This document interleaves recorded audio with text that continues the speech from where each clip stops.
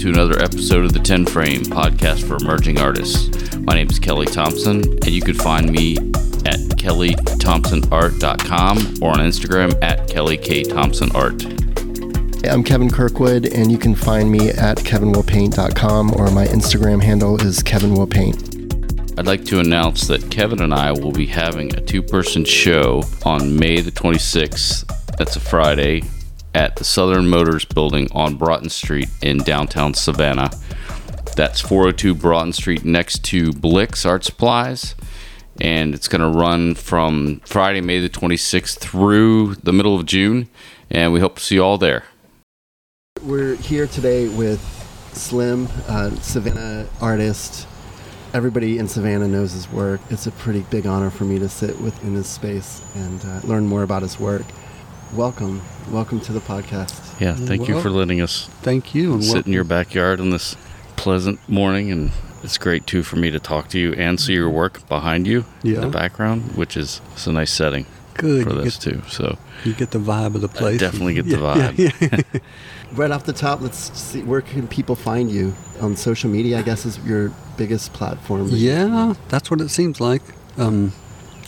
Yeah, social media, I guess. Yeah. On Instagram, is it Panhandle Slim? Panhandle Slim, Instagram. Okay.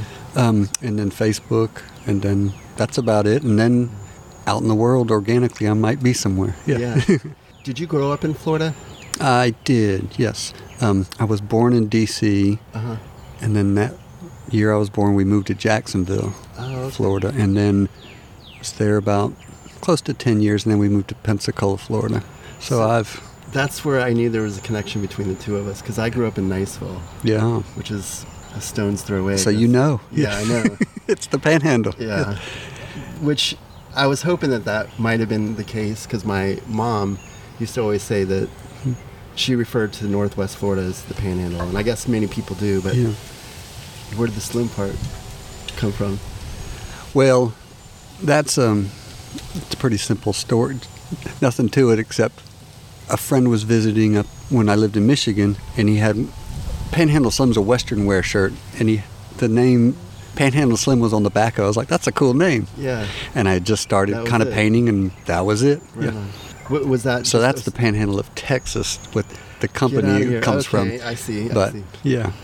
So. But it was adopted by you as a Panhandle of Florida resident? Yeah, and I think... was it associated to your work? Well, I was just kind of doing paintings and that's the not even thinking about being an artist, like people call, like just doing my own thing. Yeah.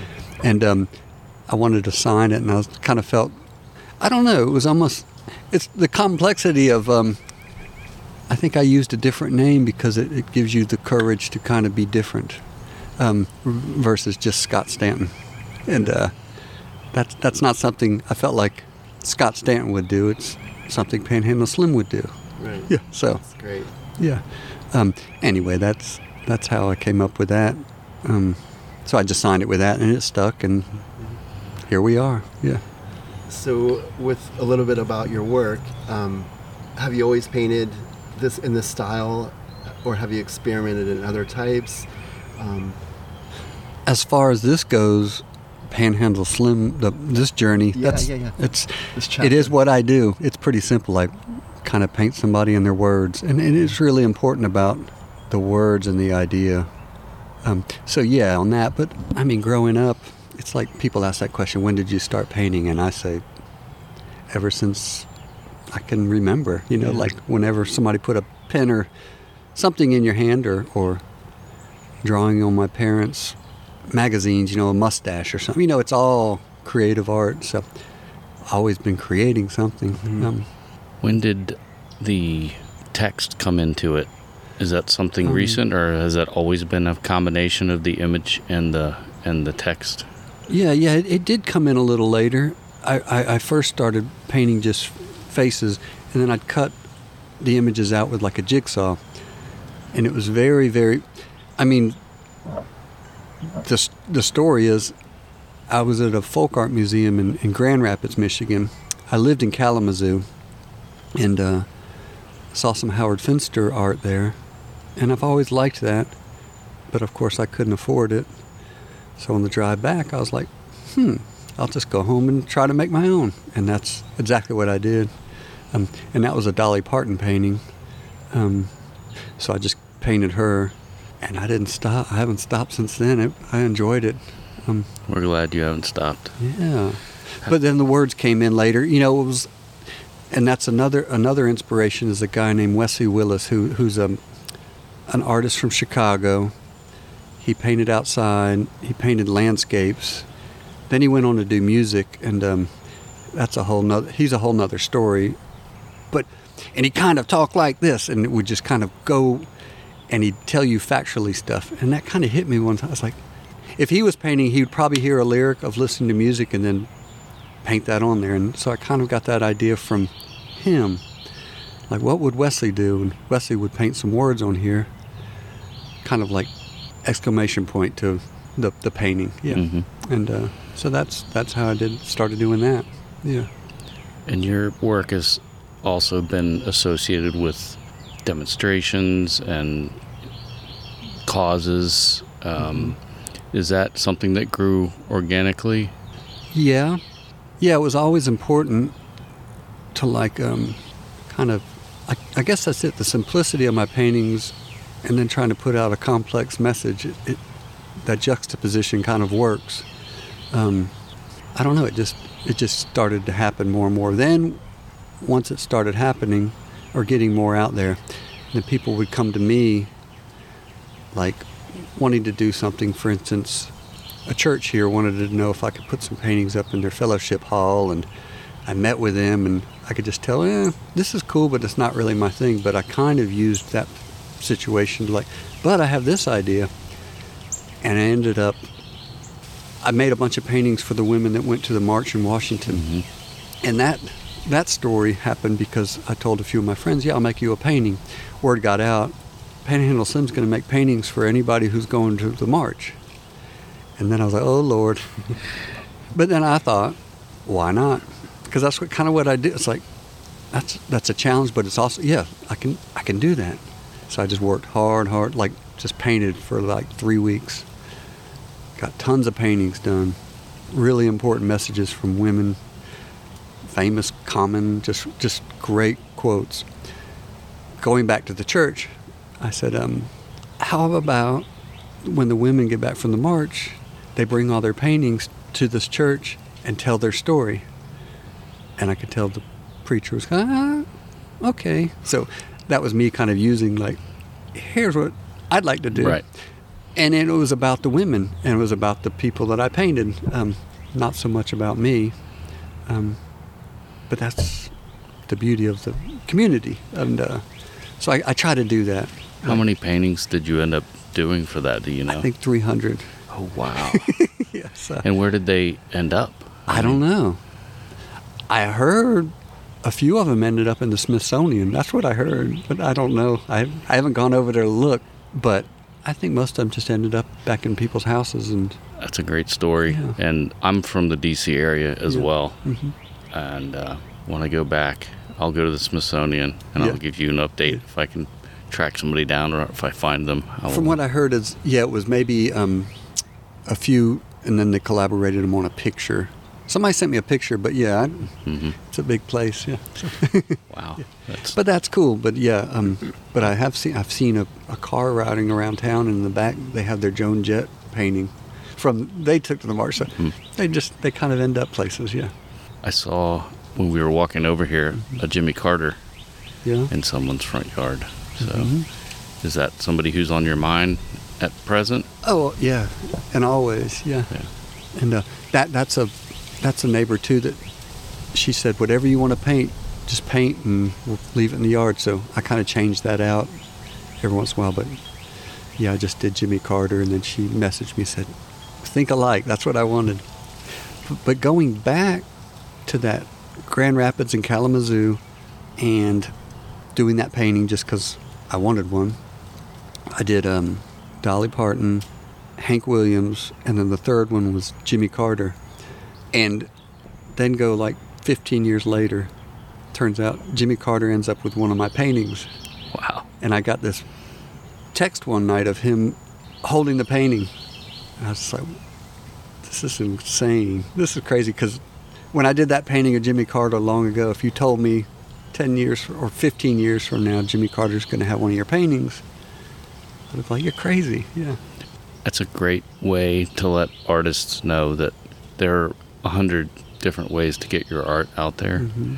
And the organic way that you're doing yours, to me, is the polar opposite of the way most young artists that we talk to are approaching, getting their work out there. But I think this is another way, organically through the community and just through the things that you're passionate about. And your work's been in the hands of presidents and in the Smithsonian. I mean, it's nice to know. Most recently, right? Right. Yeah. And there's things like that we celebrate and think that's a really great thing. But I mean, and honestly, and then a little kid that saw my art has it in their room because they wanted it. Mm-hmm. The garbage man talks to me about art. We sit and talk. And it's things like that. It's and obviously that's a friend of mine said, man, when you got the garbage man into your art, you've made it. Yeah. And it's kind of it. It just connects. There's things like that. It's wow. And I'll have the other day the dishwasher guy came over and he saw one of my paintings. And he I've seen that. And then when he starts talking about art, and that's really cool. Just it's a connection of wow, we're all in this together. Yeah. That too, and I think it has something to do, or a lot to do, with the messages that you're putting out there. Mm-hmm.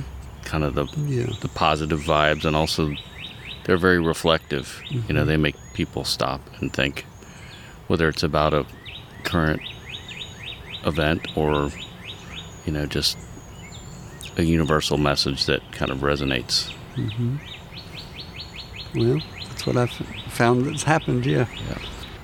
Can we talk a little bit about the materials that you use and maybe the scale or the size of your work in terms of it's mostly wood. Mm-hmm. I really like to paint on wood, and I used to really just paint on wood I found, being thrown away, things like that. But now that I paint more and more, it's, I got to go to the store and buy the wood. Yeah.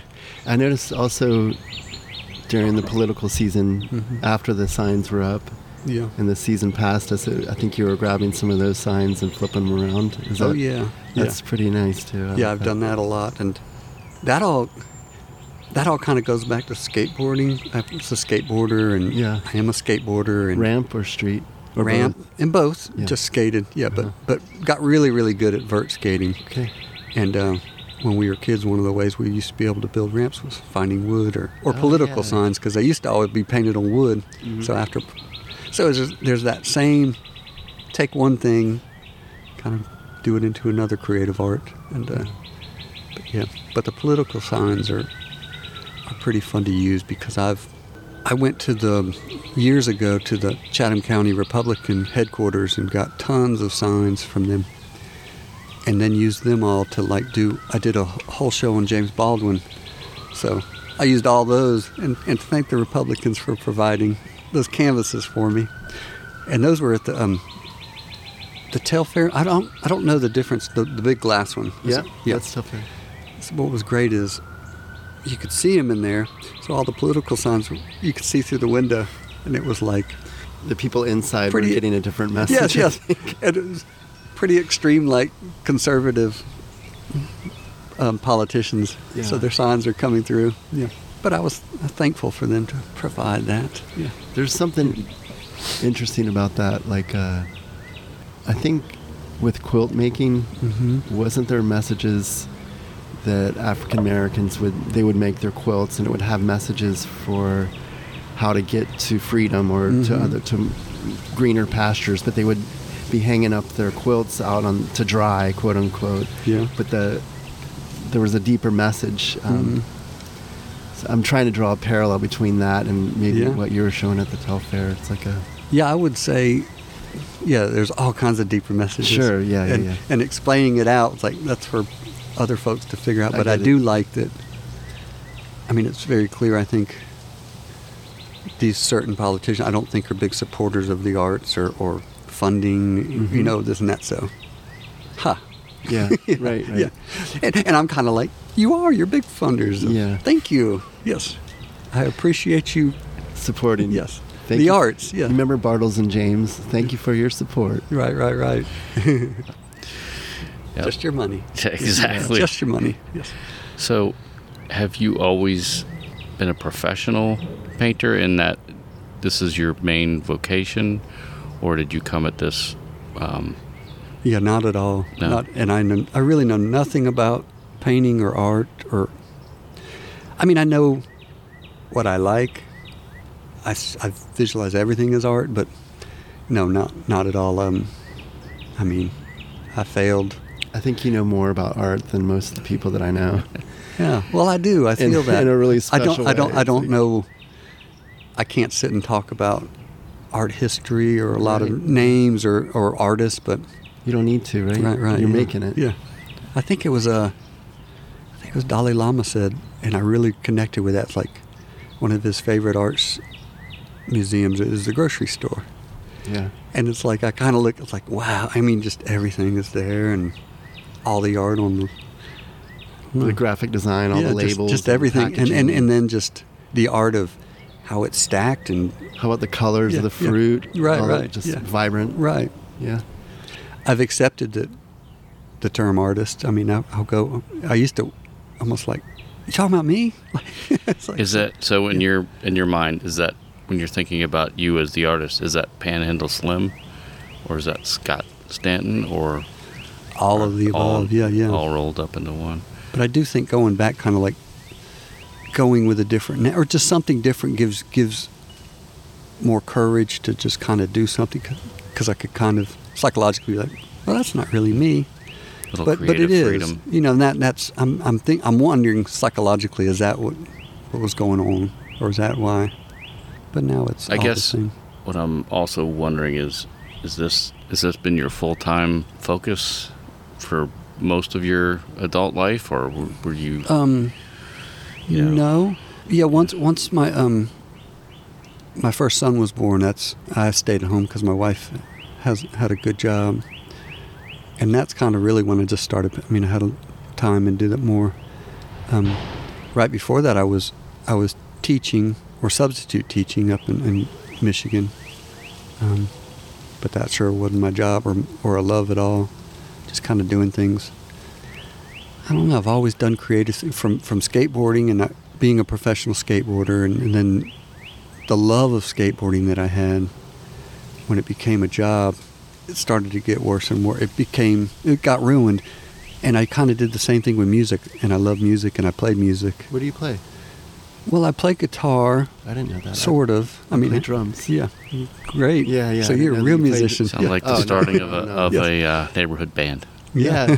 Yeah. You should do that. So, but anyway, and then getting more into that, and then touring, and then you have a label involved, and it slowly just like gets ruined.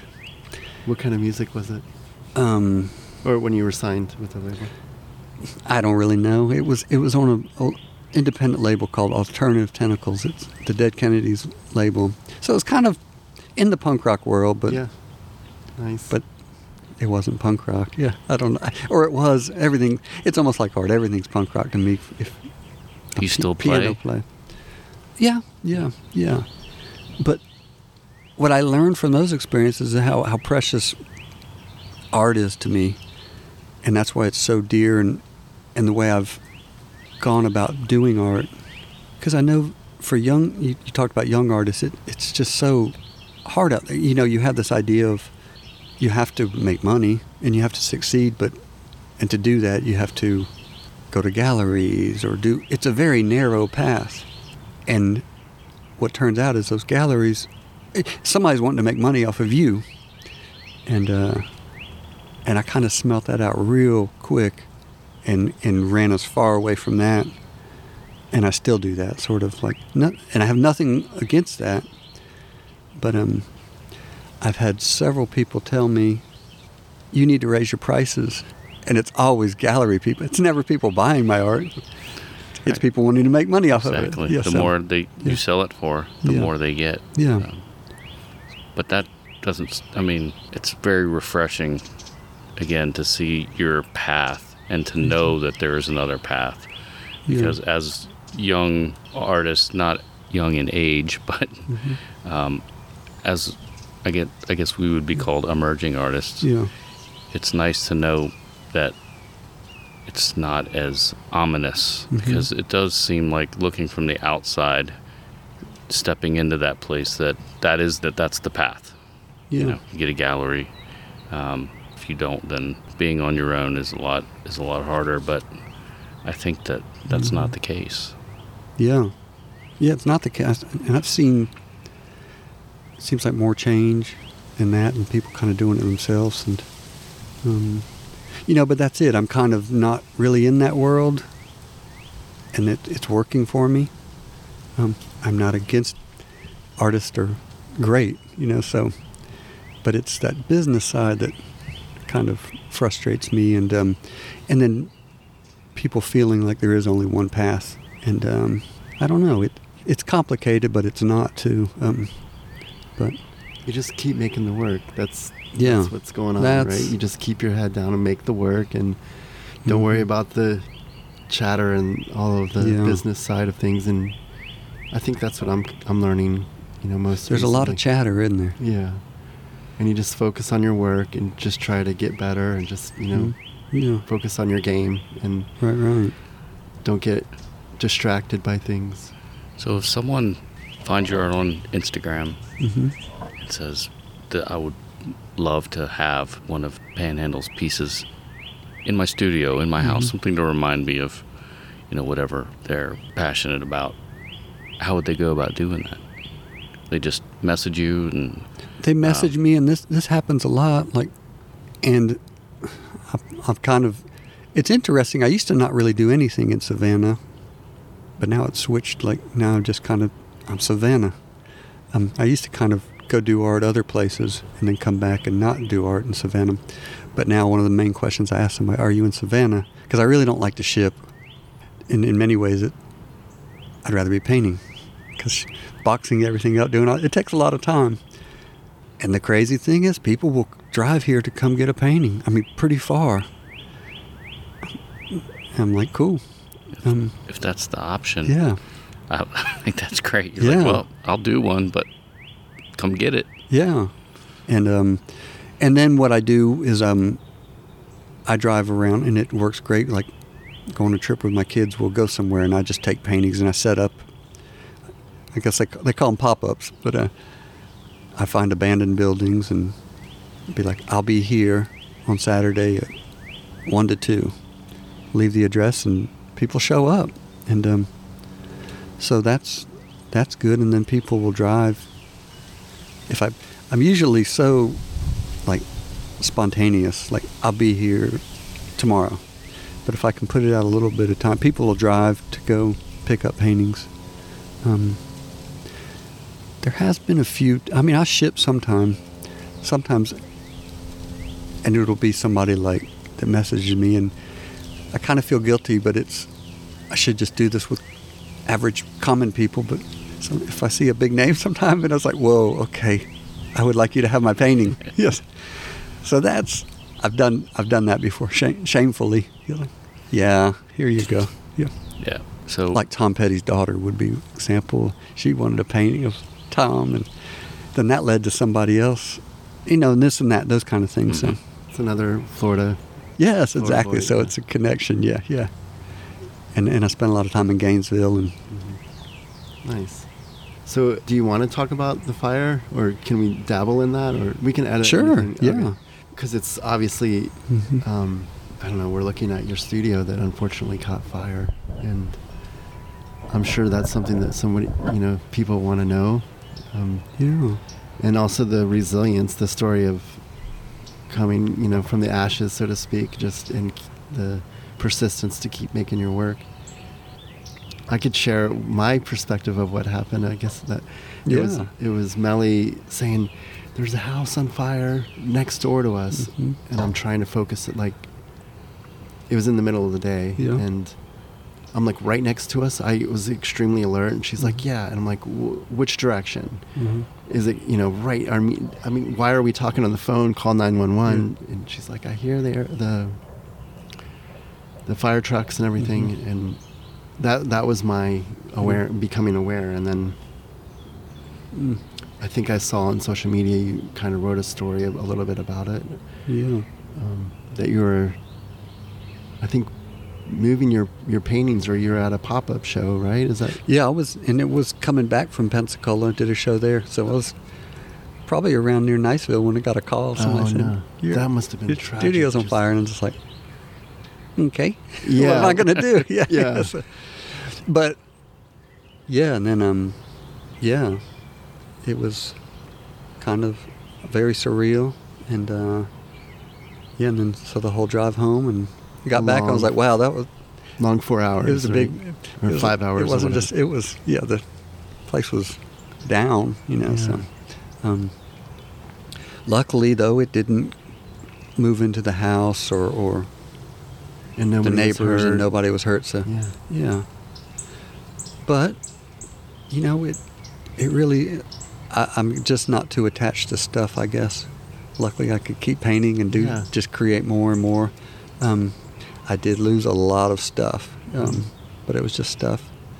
But then people like you came by and brought wood, and that's just cool. It's like it's one of those things of I really learned a lot more of like, wow, this little things I do mean something to somebody. Yeah, I mean, a lot of people care about you and your work. It's pretty special. So that was huge. It's like, wow, this is crazy. A big diverse community of people. It's like, wow, this is cool. Because normally I don't really go out. I just kind of do my thing and put it out there, and then come home, and it really opened me up more to accepting or being more in the public eye, I guess. Did it affect, obviously, if all your materials and your space was lost for a certain period of time? Did you just jump right back in and start painting? Did you take a little time to I did jump right back in, mainly because it's like, that's what I do. I have to paint. I think I saw the day, either that day or the day after, you posted something about, it was a new painting, and I can't remember what the painting was. Yeah, I think it was a Billie Holiday painting. Yeah? What did it say? The one about like the difficult, I'll get on right now, the impossible will take a little while. Yeah. And that's pretty true, yeah. Because that's it. I didn't have any, like, nothing. So I had to go buy a couple brushes and some paint, and that was crazy because I had so much paint and brushes and materials, and where did you go to get it? I can't remember. I was going to say, if it was Blick, you would be going to the place to purchase more brushes, and your work is hanging up on the walls at Blick, right? Yeah. It's crazy. Yeah. Well, now we're sitting... Well, I do remember going to get some wood to paint, and somebody's like, oh, what are you going to work on? And I'm just like, you don't even know. Yeah. This is... Wow. Yeah, this is crazy. But I was kind of like, but I'm going to go work on something. Yeah. And that's like the whole process was just thrown off of how I kind of have this funny method, and my wife and I kind of joke. It's like a human silk screening method, like the way I paint. It's like I'll be working on something, and that's drying, and I just kind of go. And of course, I couldn't do that with it. It was just like everything's wet. Yeah, and just and that's everything was wet, and in many ways. I was talking about the paint, but the ash and a lot of water still from all the fire. Like, did that seep into your work? Yeah. As far as the content, your obviously your headspace was probably a little different than your normal creative thinking, as far as you're responding to something that's out there in the world. Or how did that affect your work or influence it? Yeah, I wish I knew more. I know at that time it definitely did. I don't know. I definitely cut out like the social issues of paintings I do and this and that. A lot of that was like, man, I'm not even gonna worry about that right now. These are real problems. Yeah. Versus trying to deal with the world, More personal. So I think, and I think I got more positive, because I know I needed that. And, but the style changed too, obviously, because of just different things. I think there was a change that needed to happen, and I could even tell sort of like, I was coming home from a show in Pensacola that did really, really good. And I was kind of tripping out on that. It's like, this is crazy. Like, there's still a part of me, and I think it's that, I keep using like punk rock, but it's like that, the fact that so many people like this and it's connecting with police officers or politicians or preachers. It's like, am I doing something wrong? But it's like, no, I'm doing something really right, I think, because I'm not like dumbing it down. But anyway, I just thought the way it was being so accepted, and I was kind of like, wow. And then that happened, sort of. It just kind of like changed it. I wasn't thinking about that anymore. It's like, just do. Yeah. As a musician, when we came in, you had some music on. Mm-hmm. When you're painting, during your process, do you listen to music most of the time? If so, what do you listen to? What are you listening to now? We like to know what other people are. Music's huge. Yeah, I have to be listening to music. Yeah. I do know. Yeah, music, like, you can look at your whole life and gauge it on what music, like, that's the way I am. Like, music decorates time. Basquiat said, like, it's always a soundtrack of. But I do know after the fire, I listened to Gil Scott-Heron, and I knew a bit about him, like the Revolution. But that album just, whoa! It was. I listened to it all the time after that fire. It really helped. I'm not familiar with that artist. He did from the '60s, black man and he did a song called "The Revolution Will Be Televised." Oh yeah, okay, yeah. I know that song. So everybody kind of knows that, but Lord, I didn't know his music. Mm-hmm. Unfortunately, and I've painted him a few times, but I'm glad I think that's it. If it wasn't for the fire, I wouldn't have come across that, and but I listen to all kinds of music. I mean, I just love music. What were you listening to when we walked in? I can't remember. David Axelrod. He's from, I guess, 60s instrumental music. Mm-hmm. He's sampled a lot, so people know his music, like from Snoop Dogg and all. Like, you'd be like, oh, I know that, but that's who I was listening to, David Axelrod. Yeah. If I wanted to go back to my studio and listen to some old Scott Stanton, could I find him somewhere? Yeah, but I'm not going to say anything. We can do it off the record. Right, yeah. There's a guy in Miami currently. His name's Kyle Trowbridge. He has his own indie record label. Mm-hmm. I would say it's thrash music. But, yeah. He's putting out an album soon, and the record label is Antilectual instead of Intellectual. Antilectual Records. But I don't know if have you ever heard of them? Mm-mm. No. It's small but now I scale. do. Yeah, cool.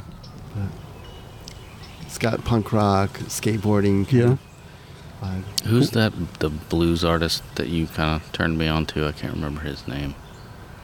Marcus King? Yeah, Marcus King. Nice. Yeah, that's another. This guy's like 25 years old. Wow. Can play the guitar like crazy. Yeah. And he sings like a 40-year-old or 50-year-old African-American woman. Just somebody who's got experience. Soul. Oh, yeah. And the lyrics, it's like he's been around for a while. The old souls, that's good, yeah. What are we looking at under the basketball hoop? That's a new piece that you're working on. Who is that, and what's... Joan Didion, an author. And I haven't come up with a quote yet. I see. But she writes a lot about grief, and so I'm sure it'll have something to do.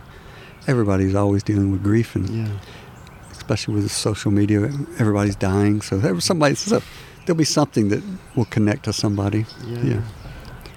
So that's who that is. Yeah.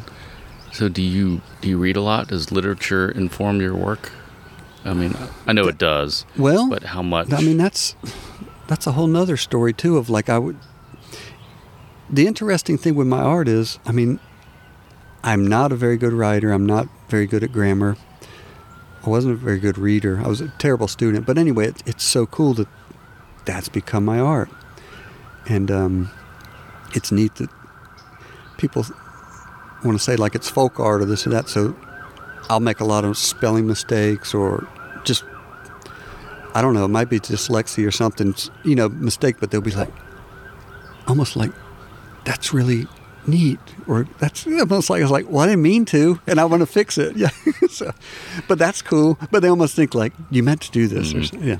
So I get a lot of passes. It's kind of cool. Yeah. That was intentional. Yeah. I know, and I just go with, whatever. But I do think it's cool. And it's kind of that. You just got to do what you do. And this thing that made me a terrible student and haunted me in school is now my art, As much as you didn't like to read. Oh, yes. Yeah, to answer your question, I do read a lot now because I visualize. I'm always looking for stuff that I can paint. But I didn't read very well, and my attention span wasn't there. But if I'm looking at it through a visual, and I did a painting. Have you heard of Temple Grandin? And I just learned through her, through this journey. But she's a professor, but she works with autism and people on the spectrum. But I went and heard her talk, and she talked about you can be a better reader if you visualize or pictures, and I was like, wow, that connects, because I've definitely become a much better reader since I started painting, because I see everything as a potential painting. Otherwise, I didn't really read that well, and I don't read many like books, history books, things like that, biographies, but I don't know. But I sure paint a lot of writers. And I know a lot about them and their beliefs and things they've done, but I don't know much about their literature. Yeah. So every once in a while, I meet people that being in their space is kind of interesting. One of the times I used to work at a bamboo nursery, and there's just a vibe here, and I really want to say that I appreciate it. Thank you for letting us spend some time with you in this space. I appreciate that. Yeah, and I love bamboo. yeah, we're sitting actually next to bamboo. Yeah, it's more about the bamboo. It's more about the energy of the space that I'm connecting with. So I want to thank you. And if you want to see more of Panhandle Slim's work, you can see it on Instagram at Panhandle Slim. Yeah, thank you. Is it okay if we just come over and sit in your backyard? Sure, you can. It's such it's like a little oasis back here. Yeah, oasis, that's a good word. Yeah. And those boards back there are the boards you brought me. Oh, is it? And they were supposed to go up on a homeless camp. Just north of here, right? Yeah. The one they tore down? Well, no, the city was kind of trying to build one for people. It's over in Wheaton. So it was a structured thing, but it seemed really cool where they were actually going to work more with what the homeless community wanted versus bringing them in. So they said, can you do some painting? I said, of course, because that's a community and that's what I do. Right. Then they were like, oh, we'll pay you.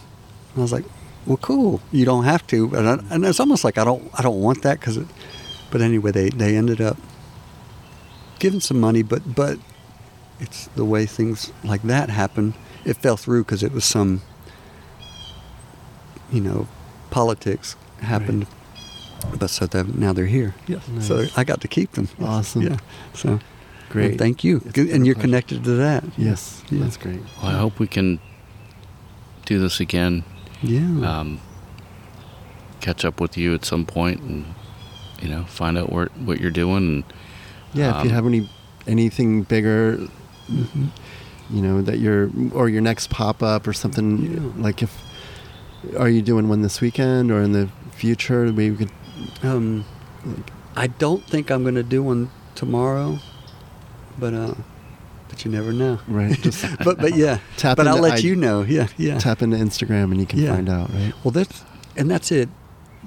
Those pop-ups are really interesting because you really do get to meet a lot of different people, and it's not like some sterile white wall gallery where you meet interesting people there, but it's kind of one group of people. I really, really appreciate the wide variety of people I get to meet when I just pop up on the street. And I learn a lot because we're all... I'm ashamed, but it's like my mind judges when somebody comes and then they end up putting me in my place. Yeah. And that's really cool.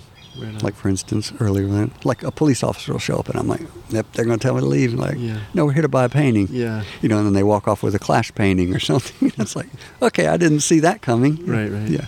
And I love that. And but it goes back to the Panhandle and our area of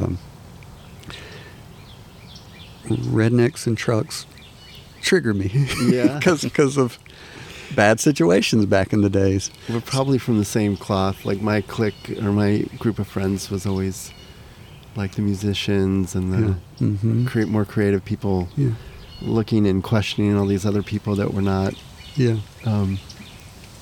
maybe positive spirits or good people.